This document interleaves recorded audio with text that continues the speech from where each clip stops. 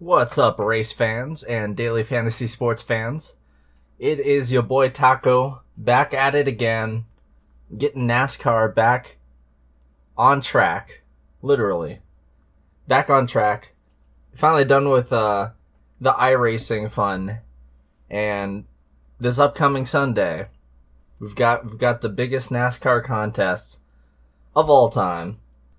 And in this podcast, I'll be going over general strategy and what to look forward to. A little primer on NASCAR scoring and all that. Just a little refresher course for those who haven't played in a while, and just some helpful tips for guys who would maybe normally never play NASCAR, but since it's the only show in town at the moment, the first sport to make a big comeback here, I thought I'd share some of the basics with you guys, and just some of the stuff that you need to know for this race coming up. I'll have another podcast for the DFS Army VIP members, the Tacos Fast 40, where I go over all 40 of the drivers in the field and go in depth with them. This one, just a bit of a sneak preview, but just an overall breakdown of the slate, what to expect, scoring, all that stuff.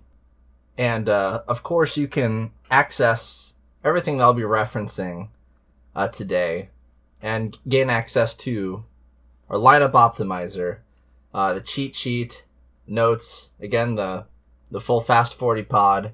All that is available at dfsarmy.com. Promo code TACO to get you that lifetime 20% off. We cover every sport. We've been covering League of Legends, Korean baseball. You know how it is. We cover everything that is available for you guys to attack during these trying times here, with most of the sports being gone. But it's been a lot of good fun so far. Had a ton of fun at this last League of Legends slate, and really looking forward to NASCAR coming back. Had a good amount of success in the iRacing series, actually. Although, of course, going back to normal racing, it's going to be weird for people who had never played before until this iRacing stuff with, no other sports really going on. And then all of a sudden seeing Timmy Hill go from 12,500 to 5,200 and being an absolute, must not play sort of thing. Now, I don't think that too many people are going to be overreacting to the iRacing stuff. It's just a funny situation we've got going on here. So, like I said, these are the biggest contests ever in the history of DraftKings NASCAR. Not even close. The big $10 race, the winner gets $200,000. Second place gets $100,000. I'm pretty sure $100,000 is the most that's ever been given out. I think it was like a Daytona or something. Talladega maybe, where we had the firecracker that paid out like $100K to first and maybe like $50K to second. But these contests this week are just absolutely massive across the board. You got no other sports competing for the limelight. Going to have way more people playing and a lot more casuals playing than usual. So this week I think ownership is going to be crucial to figure out. And it's going to be different than in a normal NASCAR week like you might be used to. It's because, obviously, a large chunk of the field playing are not your daily, or weekly, I guess I should say, NASCAR regulars. You're going to have a lot of people, and most of these people, quite frankly, are going to be going off of optimizers. And I think it's a really interesting approach this week to kind of reverse engineer that a little bit. I think there are two ways that you can attack this slate. There's the safe way, which is playing a lot of the no-nonsense, chalky, good plays. It's a little obvious, some of these plays that you're going to be making this week. A lot of guys just stick out because of the random draw that they had for qualifying. And I'll get a little bit more into that later here. But just overall the slate, you're going to easily be able to make really nice looking optimal lineups that, have a really high floor of, taking advantage of the other people who are making unoptimal or maybe, more contrarian style lineups and just playing the safe stuff. And, you could probably, you don't even have to run that many contests to hedge with the different studs up top and, mix them in with the values at the bottom. You can have a nice safe approach. If you win a tournament, you're going to be tying with a bunch of buddies. But, hey, it's a safe way to go about it. There's no way that you're losing, too much doing that strategy. And then you have the other hand, which is a bit more dangerous, but probably more optimal if you're here to win and win uncontested. And that is contrarianism. I think there's a lot of value out there in taking some contrarian plays this week that the optimizers are absolutely not going to recommend. And, there's definitely a lower chance of them hitting across the board. But if they do hit, then you're going to have some serious leverage on the field. And it just seems like a really good week to do that as well. And there are two main reasons here. First off, of course, it's a completely different Darlington race than we're used to. Usually, we have the Darlington race in the fall, and it's usually a night race, and we usually have lots and lots of weekly racing leading up to this point. This is completely different. We've had 2 months of absolutely no racing. For most of that time, there were no wrenches being turned at all. Not allowed to work in the shops. They've only been allowed to work on the cars over like the last week or so. So insanely different. Like the track temperatures are going to be in the 80s, which in the racing world means, slicker surfaces. It's going to look completely different. It's going to look bleached out. It's not going to look like the Darlington that we're used to. And again, we're used to a Darlington where it's a night race. We've had the Truck Series, the Xfinity Series racing, putting rubber down on the track.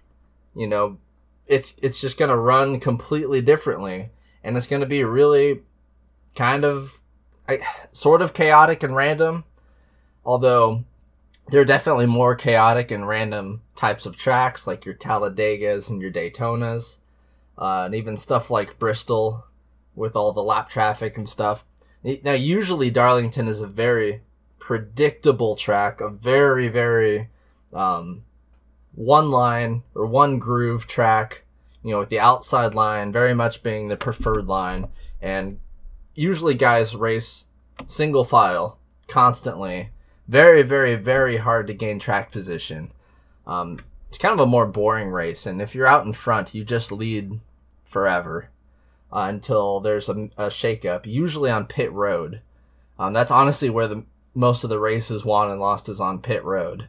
But yeah, that's how Darlington usually works out. But again, it's completely different, with the circumstances here, the completely different type of Darlington race.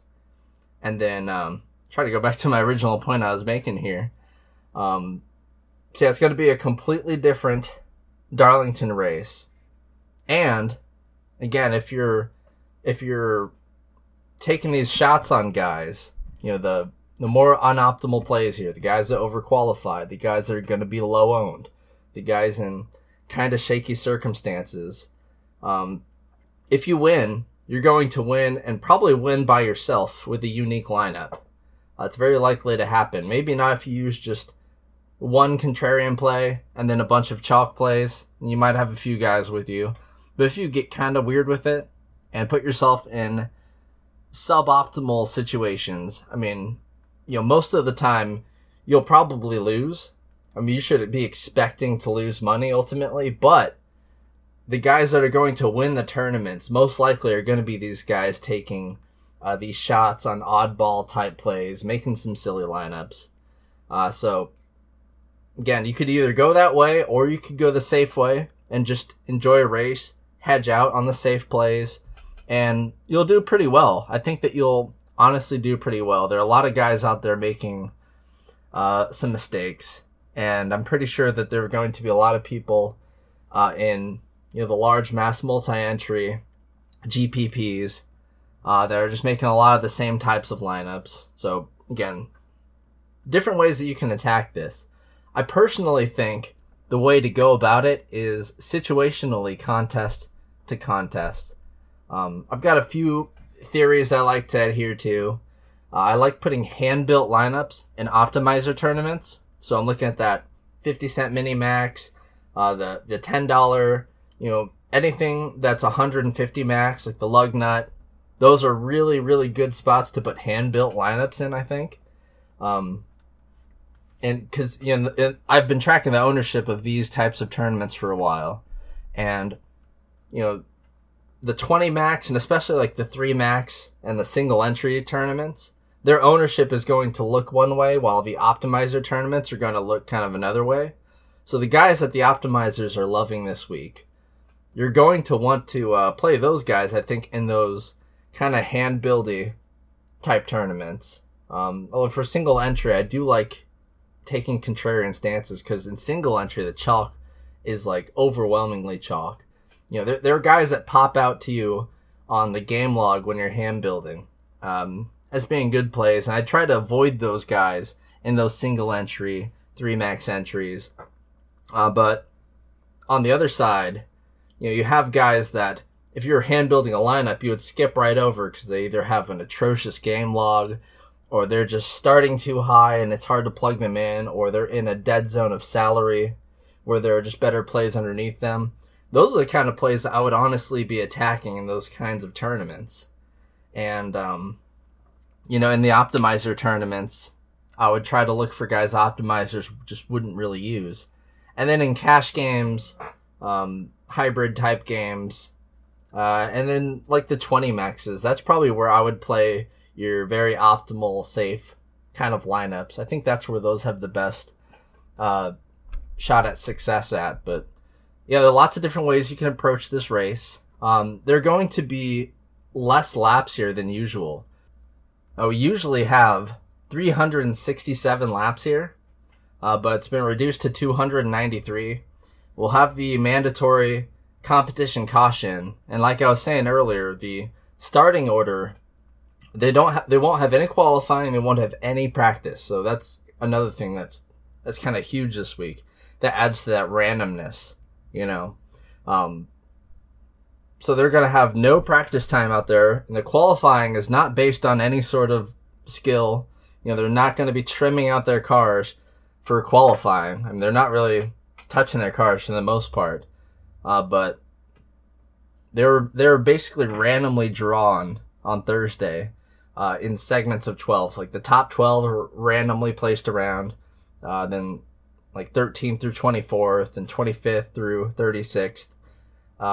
Those were just randomly selected. So like Keselowski is on the pole. Doesn't have anything to do with Keselowski. His name was just drawn out of a hat. So that's another thing that's going to add to a bit of the randomness. You got some guys that seriously overqualified, like Di Benedetto in 3rd or Almirola in 5th. Especially like LaJoy. He's in like 17th, I think. He's in 19th. Bubba Wallace in 17th. Those guys, they overqualified massively just because they had their name drawn out of a hat. So, another thing that's going to be adding to the randomness here, but it's not like any other Darlington race like we've seen before. Usually the main thing we're focusing on at Darlington are the throwback paint schemes. Like last year, William Byron won the pole with the Cole Trickle mellow yellow car. I mean, how cool is that? That's usually the main point of concern at that point of the season, where it's just, weekly races, just kind of doing your thing. This is completely different. Just an absolutely different circumstance here that we're in. And we're going to have to kind of attack it differently than we'd be used to. So if you're looking at other tracks or other races to, make your decisions based off of, there aren't many. Usually we would just look at intermediate tracks, because in NASCAR, they have different packages for different types of races. And usually they can be separated into 4 groups. You have your short track package, which is different this year. They raced that in the Phoenix race, so we can largely ignore the last race that they did, the Phoenix race. I like kind of fading the guys that popped off really good there there in the game logs, because completely different package, different car, more horsepower, totally different. We're in a package that we switched to recently for the 1.5 miles. Well, anything above a mile is in this package here, but it's the tapered spacer, reduced horsepower package. We race those at the super speedways as well. Again, I'll go back to the 4 different types of tracks here. You got your short tracks in that package. You got your super speedways, which is in the package that we're using currently for this race. But, you know, Talladega and Daytona, the super speedways, they race completely differently because they're large packs and they're drafting off each other. And those results are usually pretty random. Actually, insanely random compared to the predictability of other races, because you've got like horrible drivers that will like finish top 10 that would never ever have a chance to finish top 10 in any other type of race, and you've got the large wrecks that take out a big chunk of the field. So you got the super speedways. Again, Daytona, you can look at Daytona in game logs. You can pretty much toss that out completely. The results at Daytona do not matter for this race at all. Does not matter that Hamlin won at Daytona. That has no bearing on this race. And then the other one, of course, is road courses, which, you know, they have right turns. So the difference should be pretty clear there. They have like a 0-degree banking, because it's, you know, a road course. So we're going to be wanting to look at intermediate tracks. We've only been to 2 intermediate tracks so far this year, and both of them are very, very different than Darlington. Darlington is a very high tire wear track, and we did see somewhat similar sort of race in the most recent one we went to at Auto Club Speedway, also known as Fontana. But that's a completely different track, because it's not only is it 2 miles long, so it's a larger track with, you know, only 200 laps, but it's also wide open, which Darlington absolutely is not. You can race several different lines at Auto Club. At Darlington, there's 1 line. So you got that, and you've got the Las Vegas track to look at. Now, Auto Club had a similar kind of tire wear, similar grip level, which they have at a 4 out of 10. Las Vegas's grip level is like an 8 out of 10. A very grippy track. This is not going to be a grippy race whatsoever here. It's going to be very, very slick, especially with the hot track surfaces, with them racing in the daytime in the upper 80s. So, you know, the other race you can look to is Las Vegas, but, you know, keep in mind the Auto Club and Las Vegas from this year, it's kind of all we have to look at. So you got to kind of take what you can out of those races. But at the same time, they were a few months ago. They're both out on the West Coast. We're back on the East Coast here. And they just, they're totally different kinds of tracks. Usually the track that I would use, and it's also the track that correlates statistically with Darlington the most, is Richmond. You could possibly try looking at Richmond of last year, but again, you're kind of going back a little bit far. The other race you can look at is the most recent Darlington race. Usually this is a race that takes place late in the season, so it wasn't that long ago that we were at Darlington. But again, that was a night race, different circumstances. They had they had rubber on the track, so basically there is a statistical shortage here. And we're going to have to go off of just some other things. That's why, honestly, I kind of like attacking ownership more than I like predicting the race, if you know what I mean. There aren't any clear dominators up top, so I think the way to go is just to kind of mix and match up top and just take some stands in some certain spots. But yeah, if this was a different track besides Darlington, I'd definitely be all about getting super funky and weird with it. But Darlington actually is one of the tracks where, even though usually you want to take the guys in the rear, the guys in the front score significantly better than the guys that start in the rear at Darlington. It's very, very, very hard to gain track position. And also guys that have a high season average driver rating do exceptionally well here. So like the best of the best cars and the cars starting up front, they have a distinct advantage here. Of course, that doesn't mean that guys can't, move up, especially if they're seriously underqualified in the first place. It's just going to be way harder for them than it usually would be. Another thing that we've got here we can look at is on the research station, available at dfsarmy.com, promo code TACO. You can look at the average lead laps from the pole sitter. They average 107 lead laps, so that's not bad. Of course, it'll be a little bit less on average, or expected here, with about 60 or 70 less laps scheduled.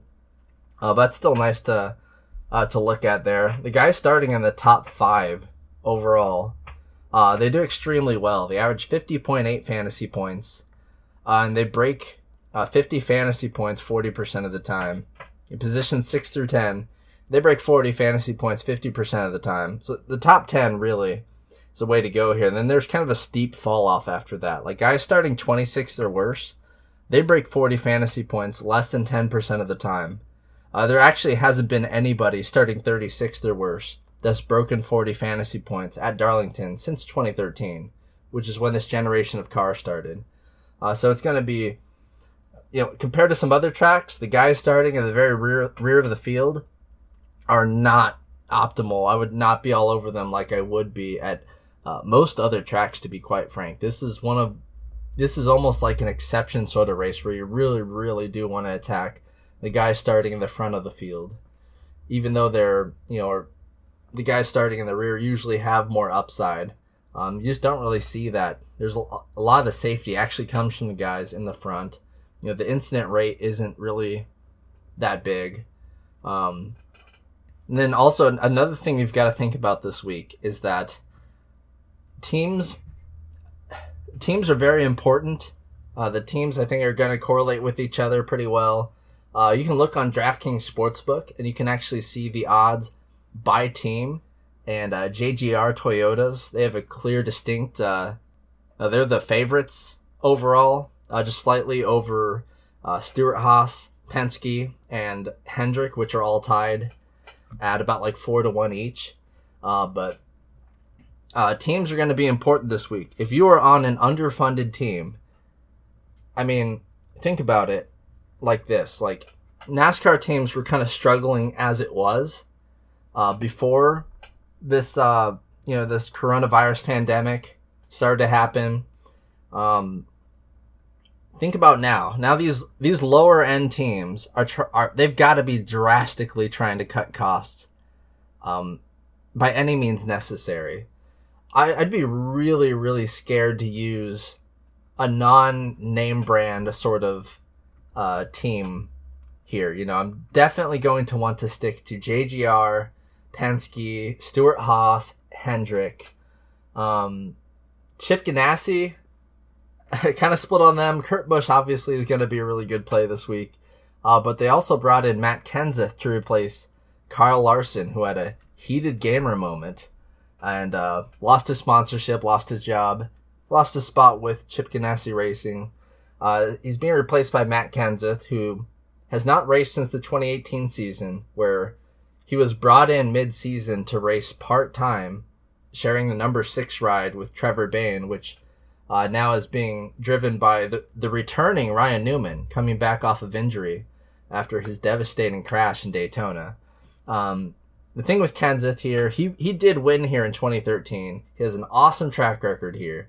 And the Vegas books are, like, his number is insanely high. I definitely would not recommend betting him. It's kind of an avoid situation for me.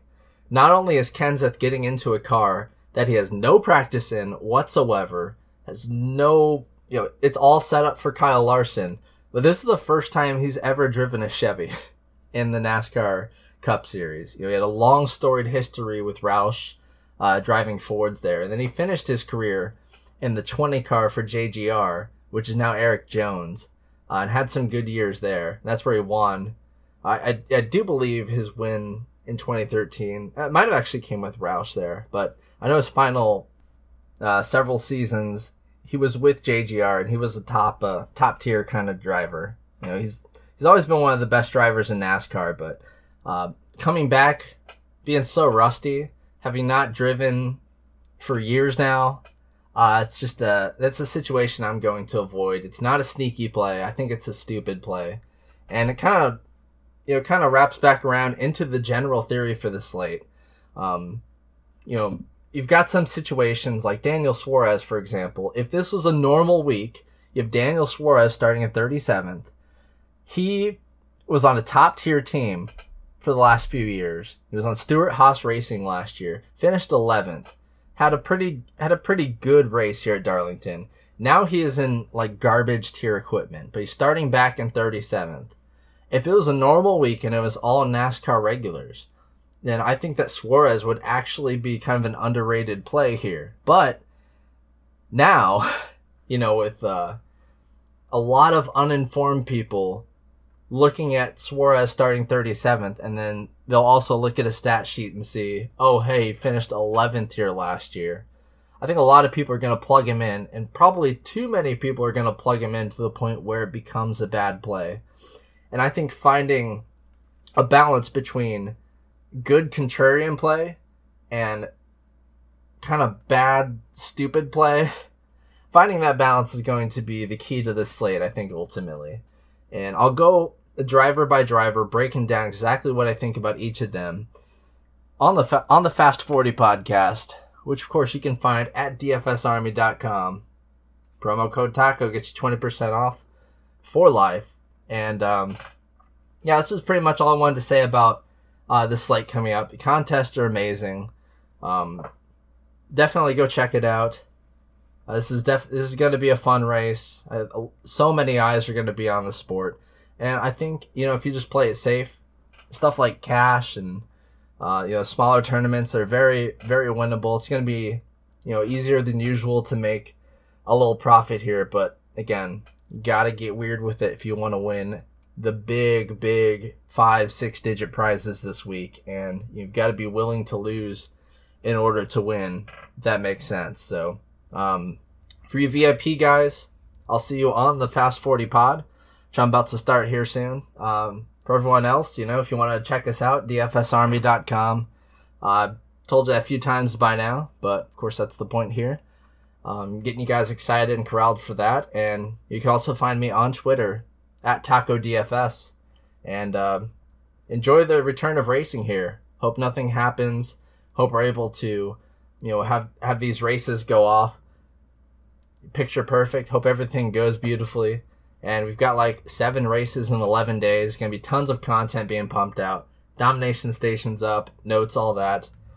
So get on in there and let's go racing, boys. Boogity boogity. I will see you guys later.